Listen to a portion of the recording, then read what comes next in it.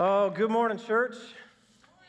Yeah, you're awake. That's good. I'm excited to be in Exodus 2 with you all this morning. A few shout-outs as we start off this morning. Let me see if I can get all of these right. Shout out to Alex and to Nick and to Ash and to Brandon. That covers Michigan, California, Australia, and Oklahoma. It's kind of cool, the reach that is out there and the number of people who are connected this morning. Shout out to Tommy and the Bloomington campus. Love you guys. Shout out to, I just want to give this general shout out because you guys, each of you deserve a trophy right now. Shout out to the teachers and students who are enduring hybrid learning / e-learning / home learning / homeschooling. Man, if we had a trophy for each of you this morning, I would give it happily because I think you've earned it.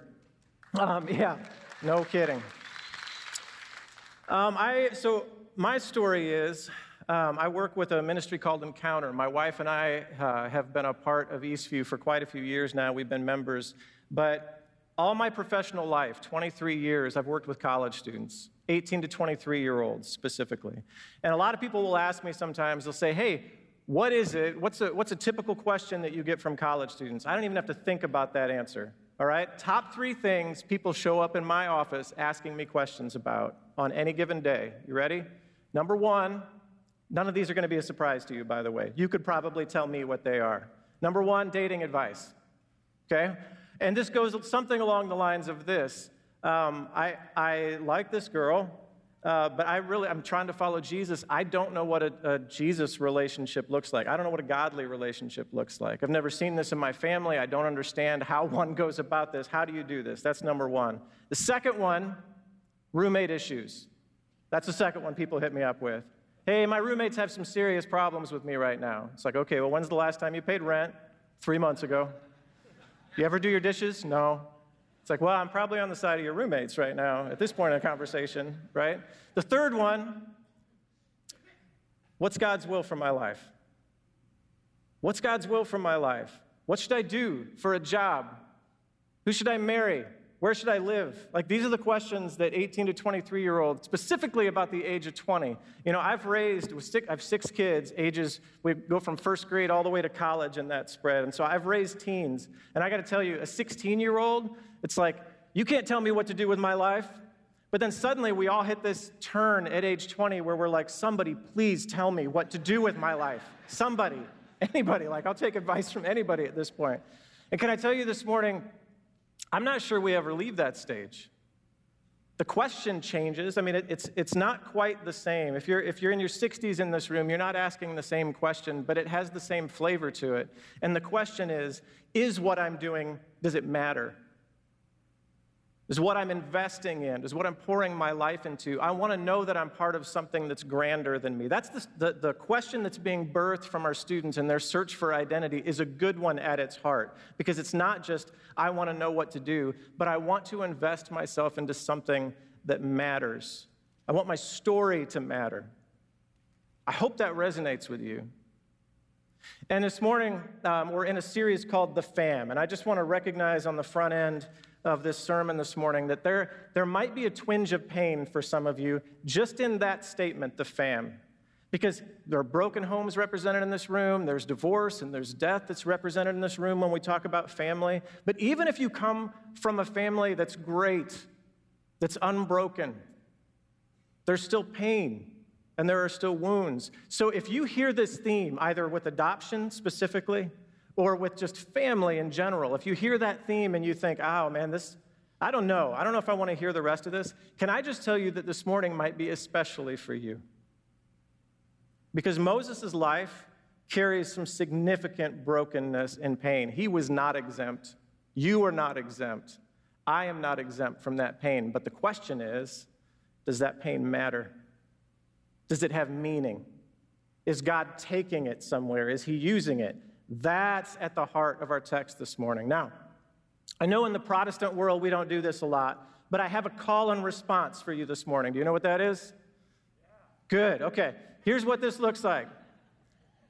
When I say the phrase, our God can redeem all things, I'm going to expect a response from you this morning. So your amen in that moment sounds like this. You are going to say all things. You're going to reaffirm that phrase in that moment because that's where our text takes us. So I will say, our God can redeem all things.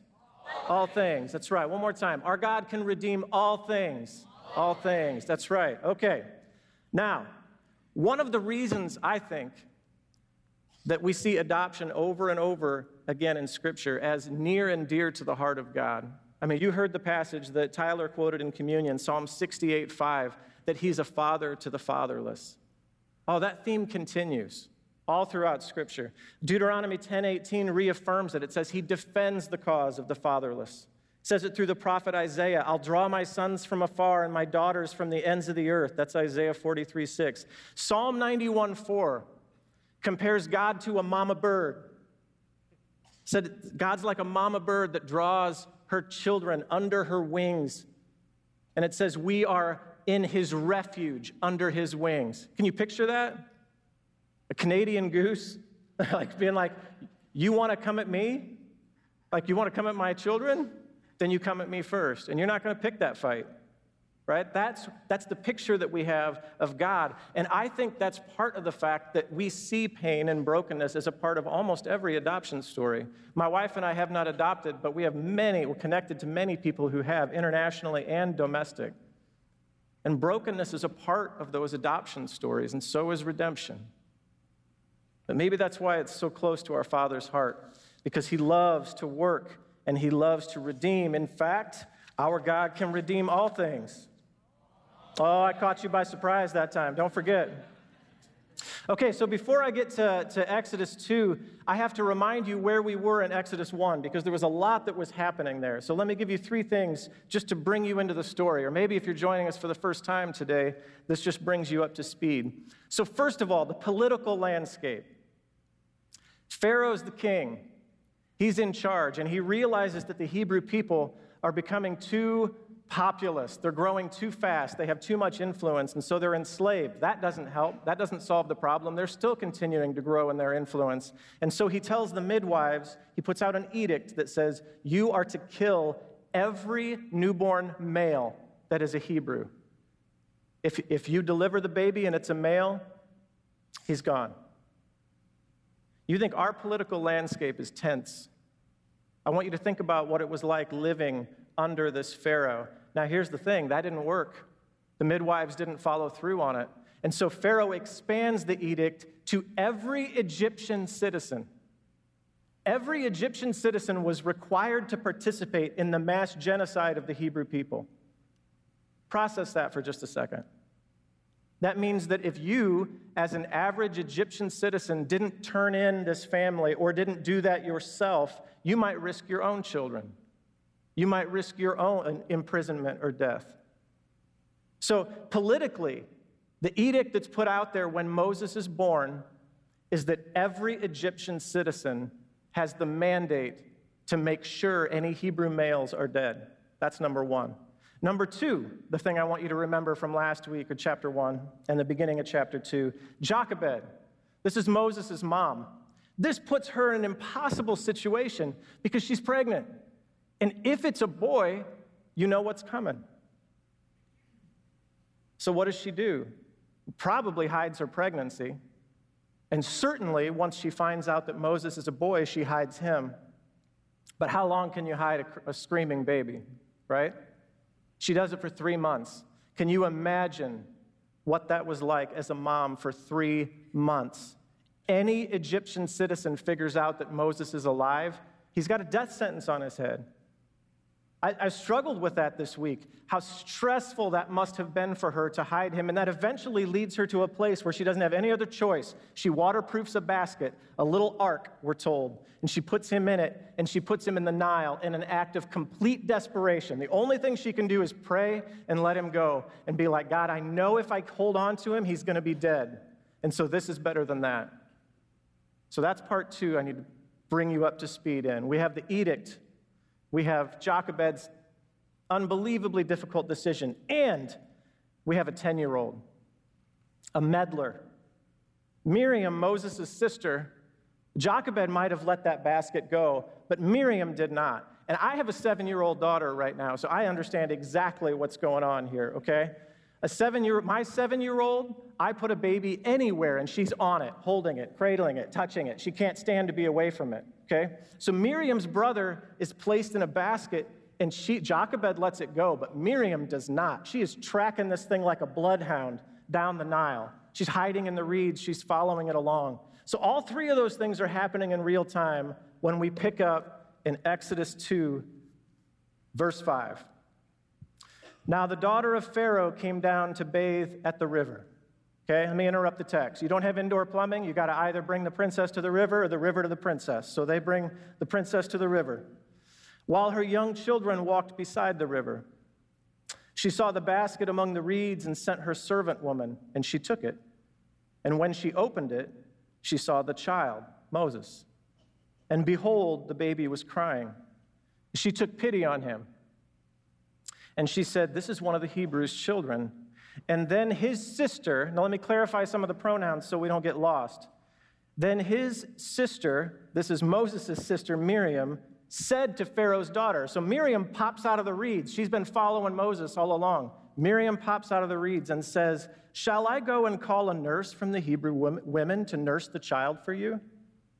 And Pharaoh's daughter said to her, "Go." So the girl went and called the child's mother, Moses' mom, Jochebed, who had recently just released him to his certain death with a prayer, okay? Goes and gets Jochebed, and Pharaoh's daughter said to her, "Take this child away and nurse him for me, and I will give you your wages." So the woman, Jochebed, took the child and nursed him, and when the child grew older, she brought him to Pharaoh's daughter, and he became her son, and she named him Moses, because, she said, "I drew him out of the water." What just happened? Jochebed is in this impossible situation. She releases the baby into the water with a prayer and nothing else, because at that point, the death sentence on Moses was probably going to happen. And what happens? She gets her baby back with a paycheck. She's hired on the spot to become the nurse for her own son in that moment, which probably lasts 4, 5, or 6 years with this culture at this time. And then he becomes a part of the royal family.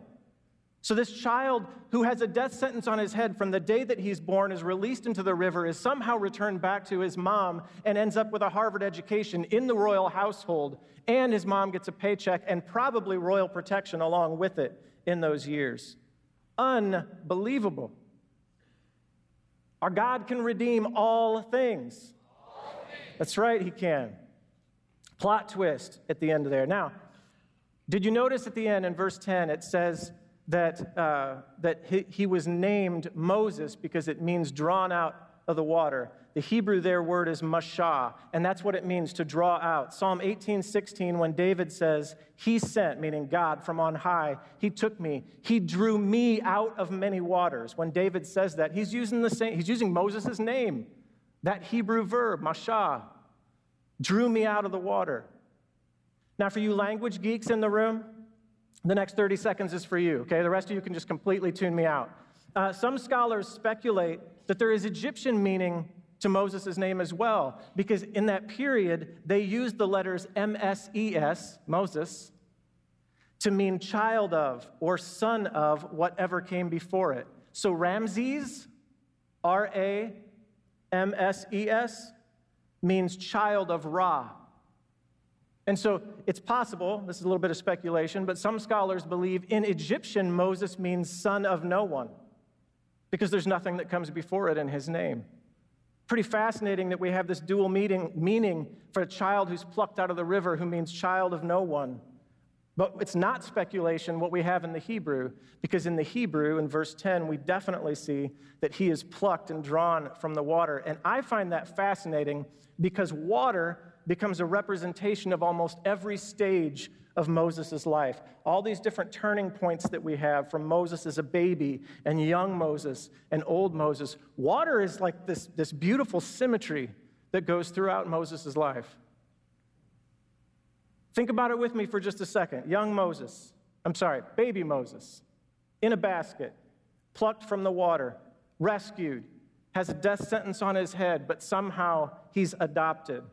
Somehow the course of his story is changed from here. What do we see with young Moses? If you don't know the story, let me fill it in.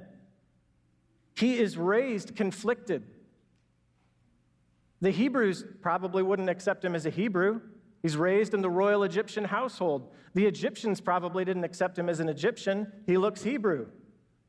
And so in the middle of Moses' life as a young man, he sees conflict between an Egyptian and a Hebrew. The Egyptian is picking on the Hebrew, and he murders the Egyptian. And then he knows he's in serious trouble. So he runs to the desert in Midian. And in this spot in his life, where does he find himself? Drawing water at a well. And through a series of events that I don't have time to get into today, that's another sermon for another day, he rescues these shepherds, these 7 daughters who were there, and ends up meeting Zipporah, his wife, and his father-in-law, and all of this time he spends in Midian. This is young Moses. And then he sees a burning bush, right? Exodus 3 and 4. And we see him step into what I would call old Moses. The staff and the flowing robes, probably, right? Or at least the Hollywood version of him. This is the Moses who confronts Pharaoh. This is the Moses with his back to the Red Sea, who turns around and God parts the waters in front of him, and he leads 2 million people across into the desert. This is the Moses who led people in the desert, who God spoke to on Mount Sinai, who brought down the 10 Commandments from Mount Sinai, whose face was glowing so much from his being in the presence of God that it freaked the people out so badly that they said, "Could you hide your face? It's glowing too much. It scares us." This is not a part of the sermon, one of my favorite dad moments, I've said this before, of old Moses is he comes down, remember, with the 10 Commandments, and they're worshiping the golden calf, and he's so infuriated in that moment that they would be doing that he breaks the tablets, number 1, and then he makes the people grind the golden calf to powder and drink it. I think that's Exodus 32. Have you ever caught that part of the story? Such a dad move. You want to worship the golden calf? Eat it. Eat it. He made them eat it. Baby Moses, young Moses, old Moses.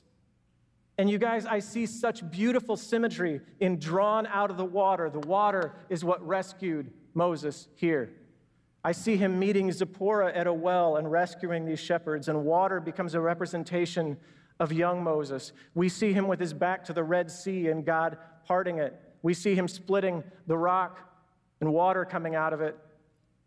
We see that being an act of disobedience a second time, and that means he can't enter the promised land. Even at the end of Moses' life, he's 1 river away from seeing the promised land. There's water everywhere. Symmetry. There's symmetry in his story. Oh, but can I tell you that the only reason that there's symmetry in his story, from my opinion, is because I can look at his story 3,500 years later like this. I can look at all of it. You and I this morning have a godlike perspective on Moses' life because I can see what God was doing at the beginning. I can see what God was doing in the middle. I can see what God was doing in the end. And I've been so humbled all week by seeing the ark of God that moves over it. Let me show it to you a different way. If you're watching, see if I can use this thing correctly. If you are watching any episode of any kind of television show that probably isn't reality TV, okay, you've got all these different episodes that sit like this, one after another after another. So if you're watching The Office, each individual episode has its own little story, right? But then the writers of that are telling a larger story that goes above and beyond it, like this, that sits over it, this arc that they are wanting to describe. I didn't mean to make a football play, but that's kind of what I created there. Yeah, I'll let that go. But here's the thing with this. Whether we're talking about The Office, or whether we're talking about Downton Abbey, or whether we're talking about The Avengers, okay, Iron Man, Thor, each of these movies that sit there, but they're telling the story of the Infinity Stones that goes over it. Or if we're talking about this in terms of Moses' life, we have his story in the basket, his adoption into the royal family. We have all these different stories that we see in Moses' life. But the beautiful thing that you and I can look at 3,500 years later is we can see what God was doing in the larger ark that sat over it. Genesis 15, 500 years before Moses. God said this was going to happen. He said his people would be enslaved for 400 years. He was specific even about the timeline. He said that he would rescue them. None of this came as a surprise to God. We serve a God who can redeem all things. That's right. And each piece of this was impossible. Do you understand Jochebed's prayer as she released him? She didn't know how the prayer was going to be answered. I don't even think she had any ideas. There was just a hope and a prayer. Mike preached on it weeks and weeks ago. The Red Sea, we're all the way down here in Moses' life now. Standing against the shores of impossible is what he called it. Absolutely impossible. After Moses had murdered a man and ran and fled out in the desert, do you think he had any idea this larger arc that God was telling in his story? He didn't. I promise that he didn't in that moment. Here's the question. Who do you think is the protagonist of Moses' story? Who's the hero? Moses? You guys, not a chance. Not a chance. Who saved Moses from the river, from the death sentence? Who invited Moses into this story with the burning bush? Who told Moses he would go before him? Who was the power behind the plagues? Who split the Red Sea? Who wiped out Pharaoh's army? Who provided food for Israel in the desert? Who gave the law? Do you think that was Moses who spoke from the mountain? Or Moses who prophesied 500 years before even Moses lived in Genesis 15 that this would happen? If you think the hero of this story is Moses, you've misunderstood Moses' story. And likewise, if you think the hero of your story is you, then you have misunderstood your story. You are not the center of even your own story. Can you put yourself here? Can you see the larger arc that God might be beginning to move? Probably not yet. Probably not yet, because you're in the midst of the chaos. You're in the midst of the storm where you don't have the 3,500-year perspective to understand how our God can redeem all things. All things. That's right. Keep going back. The call and response and response and response. Romans 8:28 gives us a beautiful promise. And that promise goes like this: that God can work all things for good for those who love him and who are called according to his purposes. Now, you have heard the unconditional promise in that already because you've been echoing it back to me all morning, that God can work all things. That's right. There are no conditions put on that. And you say, oh, well, you mean all things that God does in my life. No, I'm telling you, literally everything that you have done, good or bad. I'm talking about things that have been done to you. I have seen in this congregation God use cancer for his glory. I have seen in this congregation God use abuse and redeem it and turn it toward his glory in a way that I would have never wished on that person or hoped for that person. But God says, you know what? I can take even that thing that you ran away from me from and did. I can take that and I can turn it and I can bend it. That is an unconditional promise. There is nothing God cannot use. Every last ounce of your experience, he can take and he can use it for kingdom purposes. But there is a condition in the verse. Everything is unconditional. I mean, the idea that he can take all things and use them is unconditional. But here's the thing that is conditional. It is for those who love him and who are called according to his purposes. If you do not love the Lord and you are not called according to his purposes, if you want to hold on to your story, if you want to make each element of your story about you, then that promise isn't for you. The Romans 8:28 promise says, if you are willing to lay your life on the altar and say, God, make my messes matter. All the chaos that bubbles around me, make it count for something. Even the stuff that has been evil, I submit to you, and I'm asking you to redeem it somehow in your grander story. When we do that, my friends, my God, he can redeem all things. All things, all things. Dawson Trotman is a young man. He was born in 1908, I believe, early 1900s. And I read his book a long time ago, and I related to it so much just because God had given him a vision for campus ministry. He wanted to work with college students. His close friends called him Dawes. That was his nickname. And it's so interesting reading about Dawes because his life did not turn out the way he felt this calling from the Lord as a young man. And as he began to walk forward in it, it was just chaos. He and his wife were trying to do ministry. They couldn't find college students to reach. It just seemed like every door they walked through, they felt this calling, but all the doors were closed, one after another, after another, after another. And it's like, okay, God, what are you doing? There were 2 or 3 people that were around who were men in the Navy. And so after a while, he and his wife said, maybe this is who that God is calling us to. So they started ministering to them. And you know what happened? Their Navy ministry grew.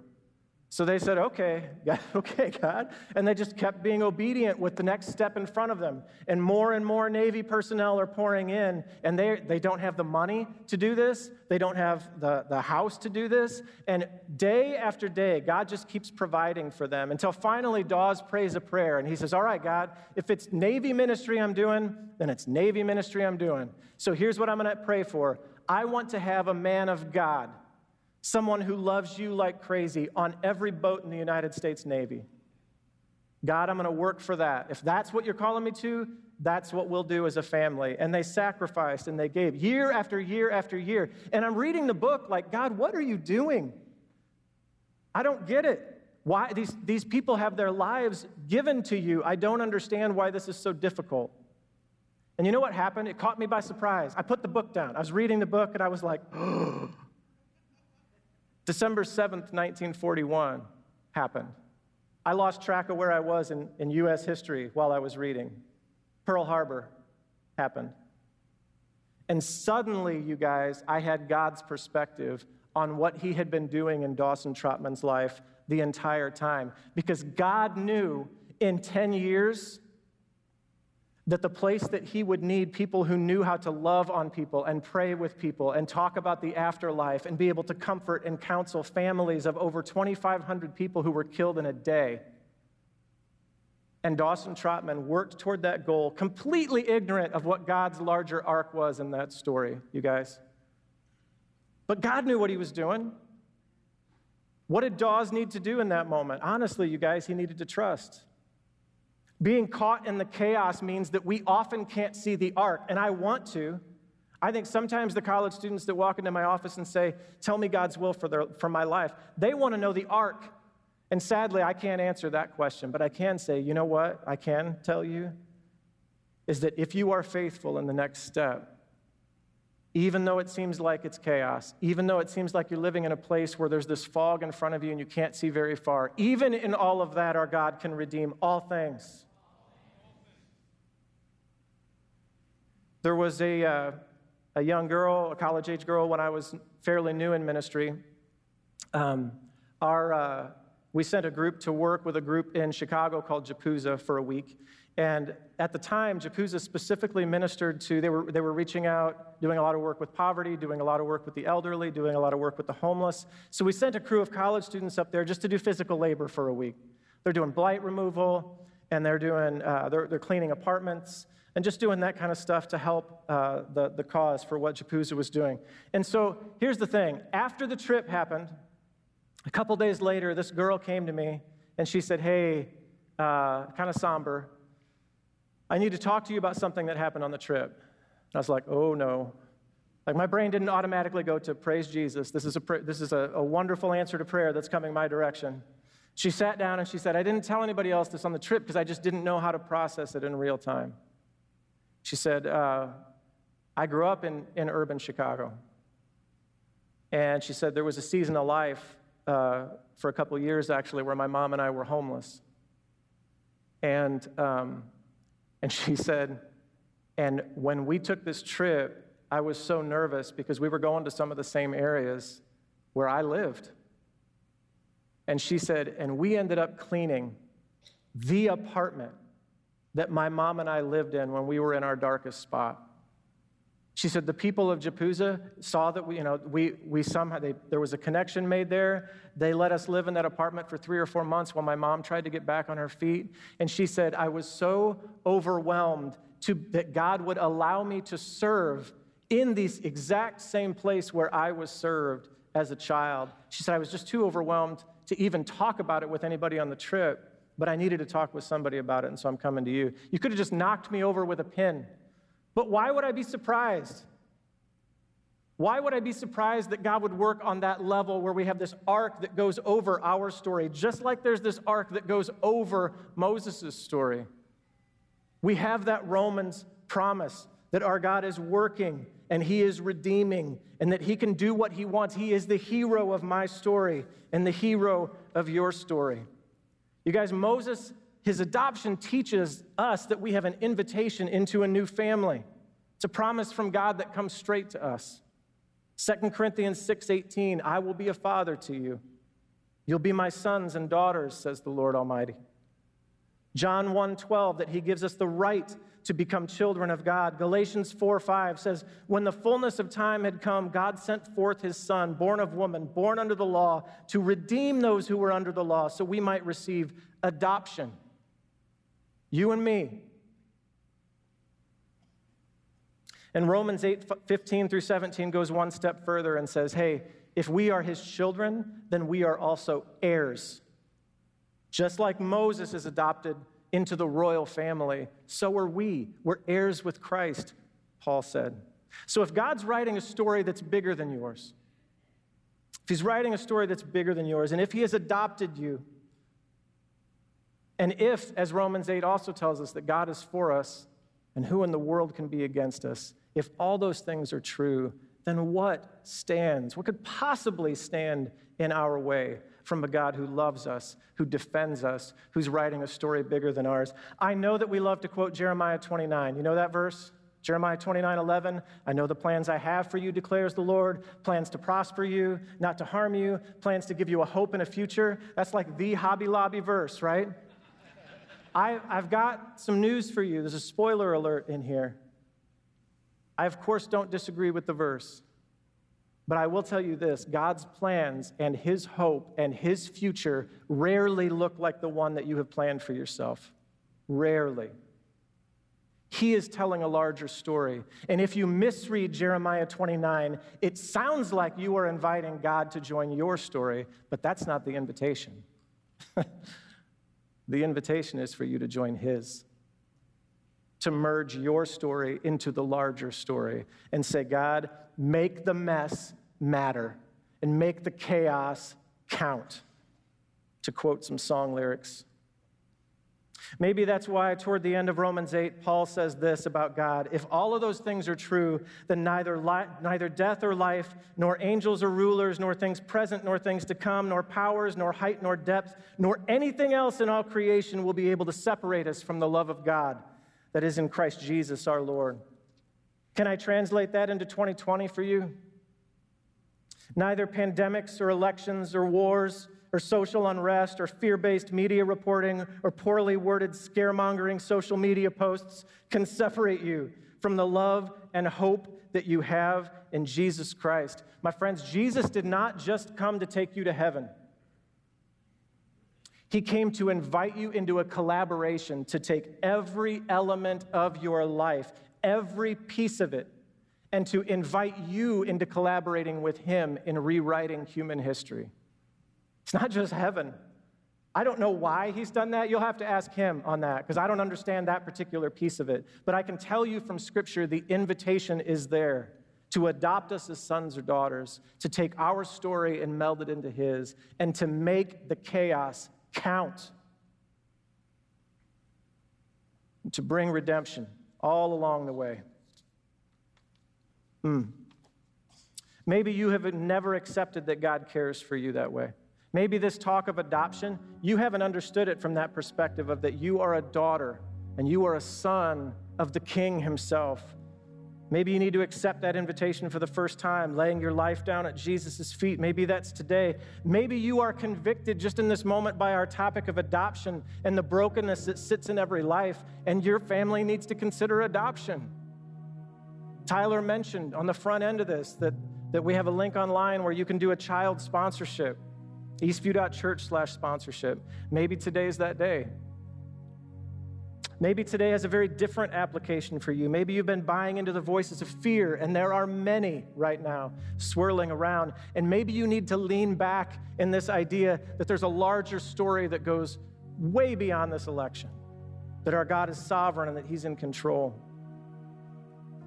Maybe today you just need to rest in the sacrifice of Christ and remember that he's brought you close as a son and as a daughter. Wherever you are, whoever you are, your Father loves you. And this love, if you choose it, it sweeps you into a story that's larger than you can possibly dream, that gives your life hope, and it gives your life meaning, and it gives your life purpose, because it isn't about you and your story. It's about him, and it's about his story, and it's about a God who can redeem all things. All things. All right.